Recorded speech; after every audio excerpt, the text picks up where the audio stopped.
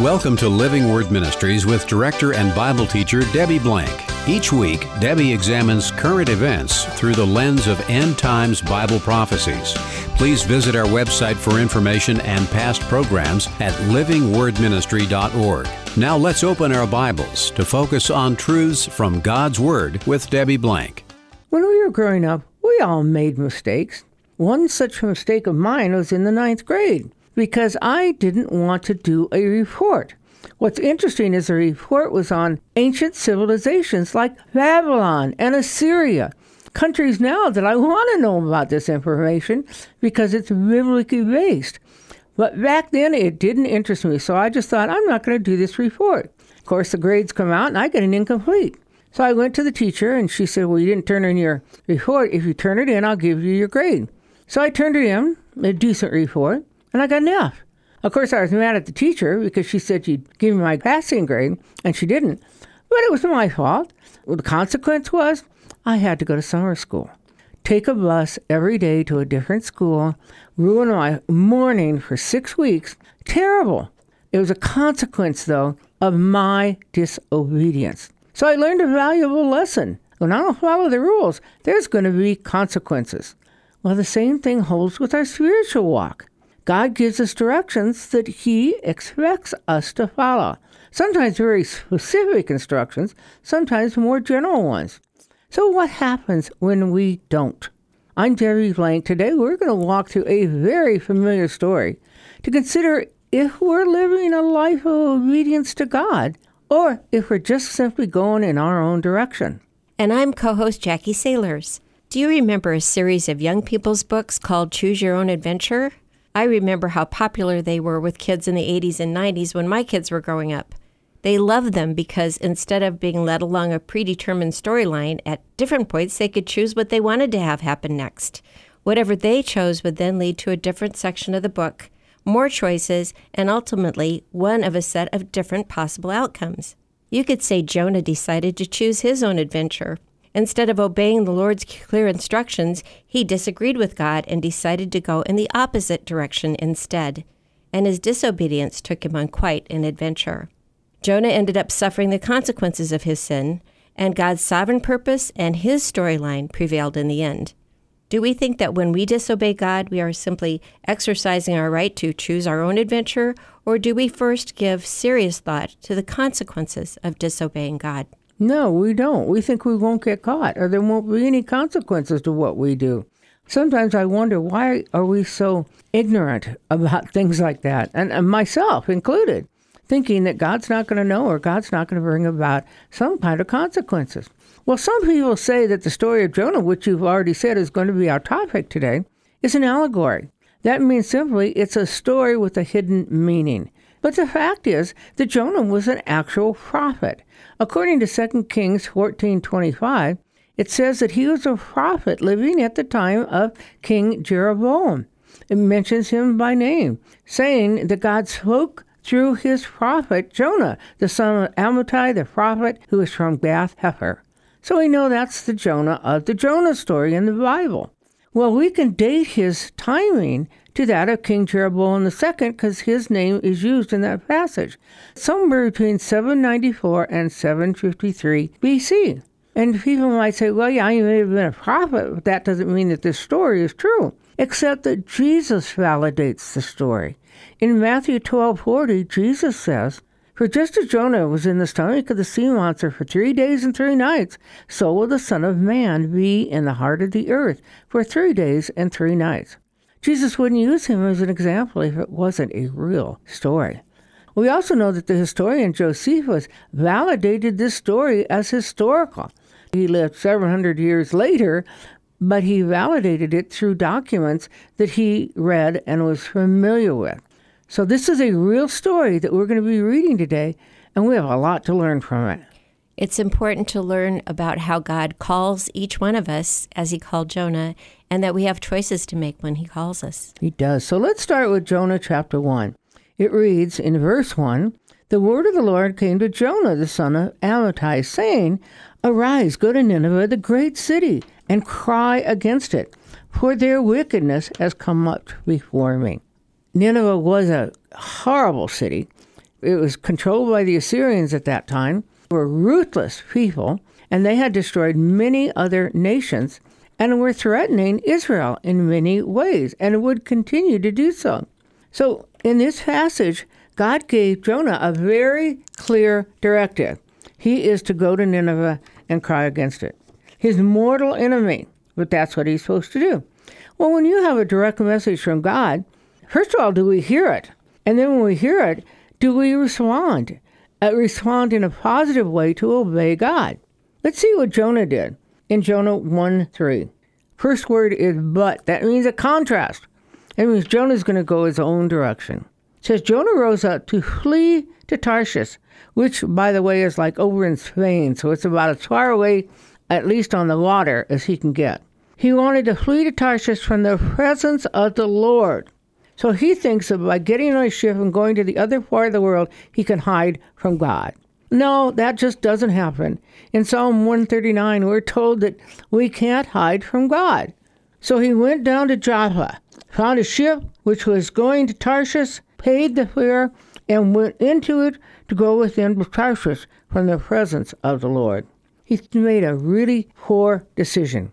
What does that tell me? He's disobeying God. He wants to go in his own direction, and he's going to do whatever he wants to try and hide from God, which means he's out of fellowship with God, because he's certainly not doing what God wants him to do. But that's his decision, because God gives each one of us our own free will to do what we want to do. The problem is that when we are called to be God's people, and we have made him Lord of our lives, we're also called to obey him. And Jonah was not doing that. When we think about Jonah in the human sense, though, and how oftentimes we are like him, it's important to look at who these people were. As you said, these were the enemies of Israel. They were the enemies of a lot of people. They were terrorists. They didn't just kill people. They dismembered people. They killed them in horrific ways. Perhaps Jonah had even been a witness to some of this or the aftermath of it. And so these are people that could come back against Israel. They were horrible people. He didn't want to give them any kind of a chance. Now, he went to warn the people, but when God offers a warning to people, there's always that opportunity for them to repent. They didn't deserve that, and he didn't want to see them have that. How often do we think that our ways are better than God's ways? That we know better than he does? God, you just don't understand the situation. They're not going to listen to you anyway, so why go? That sounds like something Jonah might have been thinking. At least that's how we tend to think. So what happened? It tells us in Jonah 1, verse 4, the Lord hurled a great wind on the sea, and there was a great storm in the sea, so that the ship was about to break up. Now, did you catch that? 2 greats in there, because God wanted to get Jonah's attention. The storm was so bad that the ship was going to break up. Verse 5, then the sailors became afraid, and every man cried to his God, and they threw the cargo which was in the ship into the sea to lighten it from them. If you throw the cargo into the ship, you're losing every bit of profit that you could get, as well as the sustenance that you need to make it across the sea. But Jonah had gone below into the hold of the ship, lain down and fallen sound asleep. He was so unconcerned about what was happening, he didn't care because he was running away from God. The ship, there's a storm, the ship's getting ready to sink, and he is sound asleep. Even the pagans are crying out to their own gods, and now they're going to tell Jonah to cry out to his God. It tells us in Jonah 1:6, the captain approached Jonah and said, how is it that you are sleeping? Get up and call on your God.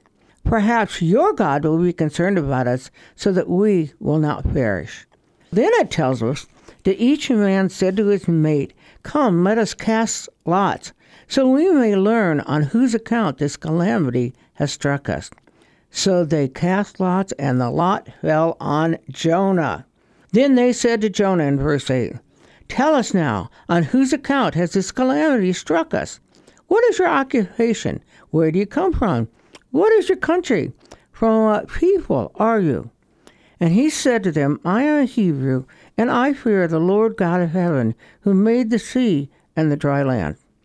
Now let's stop there for a minute, because these people know that Jonah is the cause of the problem. So they want to know who he is. He admits to knowing God. He admits to fearing God, and yet he's not, because he's leaving God and going in the opposite direction. How often do we say, oh, I'm a Christian, oh, I'm a follower of Jesus Christ, and then we live like the world? That's exactly what Jonah was doing, and that's what we tend to do too, thinking that nobody's going to notice, or it's not going to come back to haunt us, because, after all, I've got my own personal opinion, and I can do what I want to do and think what I want to think. No, we can't. But that is our attitude. It's pretty impressive how then the pagan sailors became extremely frightened. So they had a fear of the Lord. They knew that because Jonah was doing this, he was fleeing away from the presence of the Lord. That made them even more frightened. And they says that in Jonah 1:10. Then the men became exceedingly frightened, and they said to him, how could you do this? For the men knew that he was fleeing from the presence of the Lord, because he told them that. And these people must have known about the God of Israel, because when Jonah says he is fearing the God of Israel, they became extremely frightened. What kind of an influence is Jonah having on pagans? Not a very good one, because he's fleeing the presence of God, he's not obeying God, and he's allowing them to be in a precarious situation because of his sins. They were suffering because of his disobedience. And so it says in verse 11, so they said to him, what should we do to you that the sea may become calm for us? For the sea was becoming increasingly stormy. So they knew that Jonah was the cause of the problem, and they needed to do something to him. But they didn't want to. They didn't want to be guilty, as they're told later in verse 12. He said to them, pick me up and throw me into the sea. Then the sea will become calm for you.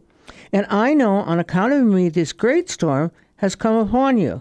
He knows he's the problem, but he doesn't seem to care. He says, throw me into the sea. If the ship's being tossed and turned and broken up, what do you think is going to happen to Jonah when he gets thrown into the sea? He's going to die. And yet he's willing to die rather than to do what God told him to do. So now let's go on to verse 13. It says, however, the men rowed desperately to return to land, but they could not, for the sea was becoming even stormier against them. Then they called on the Lord and said, we earnestly pray, O God, do not let us perish on account of this man's life, or you might say this man's sin, and do not put innocent blood on us. For you, O God, have done as you have pleased.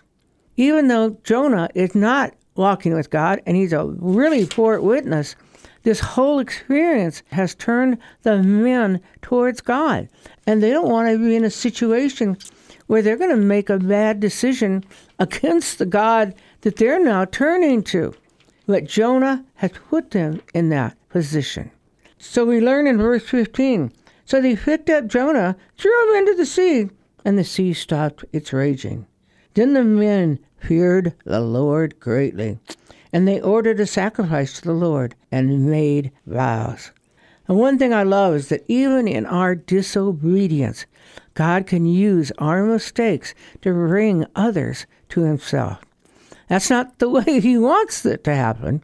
He wants us to be obedient, but here he used one person's disobedience to draw them to Jesus. But in the process, they had to throw Jonah into the water. How devastating is that for Jonah? So they really did witness the power of God and became converted. When they say they feared the Lord greatly and offered sacrifices to the Lord, it does sound like a conversion experience. And so they go ahead and do what needs to be done here. Jonah gets thrown into the sea. And as you said, there's really no way for him to survive. And yet, God provides a way, doesn't he? He does, but not right away. It tells us in verse 17 of chapter 1, the Lord appointed a great fish to swallow Jonah, and Jonah was in the stomach of the fish 3 days and 3 nights. But chapter 2 gives us a little more detail, and what it tells me is that Jonah was first drowning before the fish came and ate him. It tells us in chapter 2, verse 3, for you, O God, cast me into the deep, into the heart of the seas, and the current engulfed me, and all the breakers and billows passed over me. So he's drowning. The water's going all around him. It says in verse 5, Water encompassed me to the point of death. The great deep engulfed me. Weeds were wrapped around my head. Here he's being swallowed up by the waves, and the seaweed was wrapping around him, which is even worse because he's getting heavier, he's getting dragged down, and maybe he can't even breathe. And then again in chapter 2, verse 6, it says, "And I descended to the roots of the mountains." Well, we know that the bottom of the ocean is full of mountains. So he descended to the bottom of the water. The earth with its bars was around me forever. But you have brought me up, my life from the pit, O Lord, my God. Sounds to me like he was drowning. Mm-hmm. And when he was in the worst of the condition, that's when God sent the fish to save him. Not to swallow him and to eat him, but to save him from drowning in those terrible situations. God will do whatever it takes to get our attention. Mm-hmm. He allowed Jonah to get on that ship because Jonah has free will. But then Jonah was going to suffer the consequences, and that meant death. But when Jonah got to the point of death that he seemed to be longing for rather than obeying God, he had a different point of view. And God knew that. So he allowed the fish to swallow him. We know that according to Jonah, chapter 2, verse 2, that he's going to call out to God when he's drowning. He says, "I called out of my distress to the Lord, and he answered me. I cried for help from the depth of Sheol," that's death, "that you would hear me." Again in verse 4, "So I said, I have been expelled from your sight. Nevertheless, I will look again towards your holy temple." And then in verses 7 and 8 of chapter 2, "While I was fainting away, I remembered the Lord, and my prayer came to him into his holy temple. Those who regard vain idols forsake their faithfulness, but I will sacrifice to you with the voice of thanksgiving. That which I have vowed I will pay. Salvation is from the Lord." And when we go through trials, sometimes we have to get to the very depths of despair. We have to get as low as we can possibly go before we're willing to repent, before we're willing to turn to God and ask his forgiveness and seek his direction and honor him. That's exactly what Jonah did. But he had to get to the depths of being willing to die and even wanting to die and then being close to death before he would turn his attention to God. Now, I want you to think about it for a minute. What do you think it was like in the belly of the whale? Oh, dark, smelly, slimy, hard to breathe, I would think, no oxygen in there, uncertainty as to what was going to happen if he was going to be eaten, and certainly fear going along with that. What a horrible situation that would be. But it took all of that for Jonah to repent. You know, it takes an awful lot for us to repent too sometimes because we want to do things our own way. We want to go in our own directions. We think what we want to do is better than what God's plans are. Or maybe we just don't even want to follow God or listen to him. God wants our attention. He wants us to follow him. He wants what's best for us. He called Jonah to a particular calling. He knew Jonah was fearing God even though he was disobeying him. And he wanted to bring Jonah to repentance so Jonah would do what God had called him to do for Jonah's sake as well as for the kingdom of God. So he comes up onto the land after being vomited out of the fish. I read a story one time. Actually, they did find somebody who came out of a fish, and he was bleached white from digestive juices. So Jonah comes out with a changed appearance. It's kind of an interesting historical fact about the god Dagon, who was a god that the Ninevites worshipped. He was a fish god. He was often depicted as a man wearing a fish or as half man, half fish. And so if the Ninevites saw a man being spewed out of the mouth of a great fish, it's plausible they would have believed him to have had a divine origin and would have been persuaded to listen to anything he had to say. Isn't that interesting that that might have been the case, that God provided something like that for Jonah as he walked into that city, because it had to be intimidating to walk into that city that was an enemy city and proclaim what he was about to proclaim. Oh, that's for sure. We're told in Jonah 2:10 that the Lord commanded the fish, and it vomited Jonah upon dry land. So then God says to him in chapter 3, the word of the Lord came to Jonah a second time. Arise, go to Nineveh, the great city, and proclaim to it the proclamation which I am going to tell you. This time Jonah obeyed. It said he arose and went to Nineveh according to the word of the Lord. Now Nineveh was an exceedingly great city, a 3 days' walk. So chapter 3 is all about Jonah going into that city, proclaiming the word of God, but all he said is, in verse 4, yet 40 days and Nineveh will be overthrown. That's all he had to say. And God worked in the hearts of the Ninevites, even the king. They all came to know him. Now, think of the timing of this. We know that historically, the Ninevites, the Assyrians, will destroy the northern kingdom of Israel in 722 BC. Based on what we talked about earlier, Jonah was a prophet under King Rehoboam II, which was between 794 and 753 BC. So there's somewhere between 30 and 70 years that Jonah preached. Ninevites were saved before they came and conquered Israel.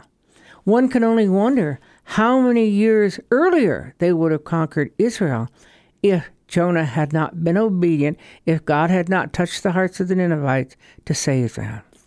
We're coming to the end, so you can read chapter 4 on your own, but what you're going to see in verse 1 is that it greatly displeased Jonah, and he became angry at God because the Ninevites were saved. What a bad attitude he had. He still obeyed God, but he had a wrong heart in doing it. It's God who saves people, clearly not Jonah here. But what does that say about us? If we obey God with a bad heart, will he honor that? He did with Jonah. But because Jonah had a bad heart, God gave him 2 object lessons to show him basically that he had concern over a shade plant that he had nothing to do with growing, but he had no concern over the hearts of those hundreds of thousands of people that lived in Nineveh. God painted him an object lesson, teaching him compassion, but Jonah didn't get it. So he obeyed, but he still had a bad attitude. That is not what God wants us to do. He wants us to obey and trust in him for the right outcome, not our own ways. So what can we learn from this? First of all, God calls us to obedience.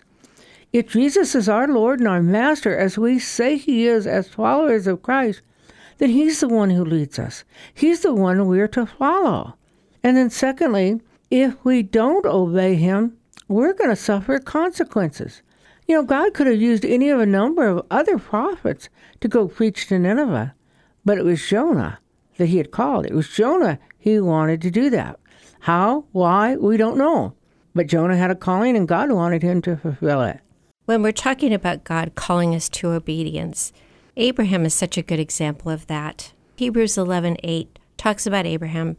By faith, Abraham, when he was called, obeyed by going out to a place he was to receive for an inheritance, and he left, not knowing where he was going. But what a great example of faith that he went out anyway, just trusting God. Yeah, and this was the beginning of his walk with God. And we see in Acts 5:29 that Peter, when he was arrested by the Sanhedrin, the religious leaders, he said to them, we must obey God rather than men. He realized that even though they didn't want him to talk about Jesus, he had to obey God and not worry about consequences of men. Unfortunately, we worry about what people think of us more than we are concerned about what God thinks of us. And we know in those famous passages we use a lot, Deuteronomy 28 and 29, that God will bless us when we're obedient. He says in Deuteronomy 28, 1 and 2, now it shall be, if you diligently obey the Lord your God, being careful to do all his commandments, which I'm commanding you today, then the Lord your God will put you high above all the nations of the earth, and all these blessings will come upon you and reach you if you obey your God. But we also learn that if we don't obey God, there's going to be consequences. We can look at Deuteronomy 28:15 with that, where it says, but it shall come about if you do not obey the Lord your God, to be careful to follow his commandments and his statutes, which I'm commanding you today, that all these curses will come upon you and overtake you. Now the context here is to the nation of Israel, being obedient to God or choosing to be disobedient. But it still goes along with us. We see the same thing in the New Testament. In Romans 2:8, we're told that to those who are self-serving and do not obey the truth, but obey unrighteousness, God will give wrath and indignation. So we have consequences when we choose to disobey God. In 2 Kings 18:11 and 12, we're told the king of Assyria led Israel into exile in Assyria. And this is exactly what happened in 722 BC. And probably would have happened many decades earlier if Jonah hadn't obeyed God. But anyway, they led them into exile in Assyria. This happened because they did not obey the voice of the Lord their God, but violated his covenant. Those are serious consequences when we choose to walk away from God and not obey him. And sometimes we say in our own lives, well, why is God allowing all this disaster to come upon me? Maybe we need to stop and ask ourselves, am I walking away from God like Jonah did? Am I disobeying him? So on the converse of that, what was the last thing God told you to do? And did you obey him? And if you're not sure, ask him, because he'd be happy to show you. We also know that our obedience to God is a choice. It's a decision that we have to make. And I hope that we will listen to it, because if we don't, as I said, there will be consequences. I flunked that class in high school because I didn't want to obey the teacher and I didn't want to hand in the report. I was doing what I wanted to do. And I suffered. I learned early on. So when I became a believer in Jesus Christ, I knew then I didn't want to disobey him because I don't want to suffer God's consequences. I hope that you have learned from your mistakes so that when you've done something wrong and you've seen the consequences, you learn that it's not worth it. If God has a calling for us, he'll do whatever it takes to get us back.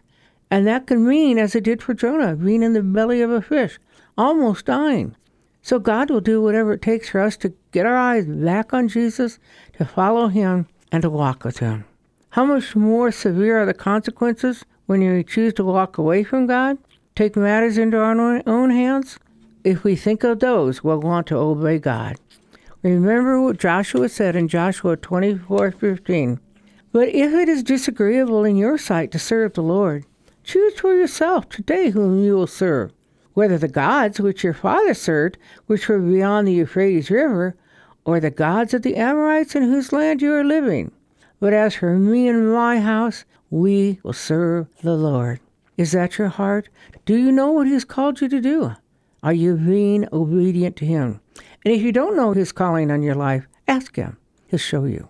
And he wants you to be his servant, sharing his truth here on the earth, so you can find the joy and the blessings of being obedient to God.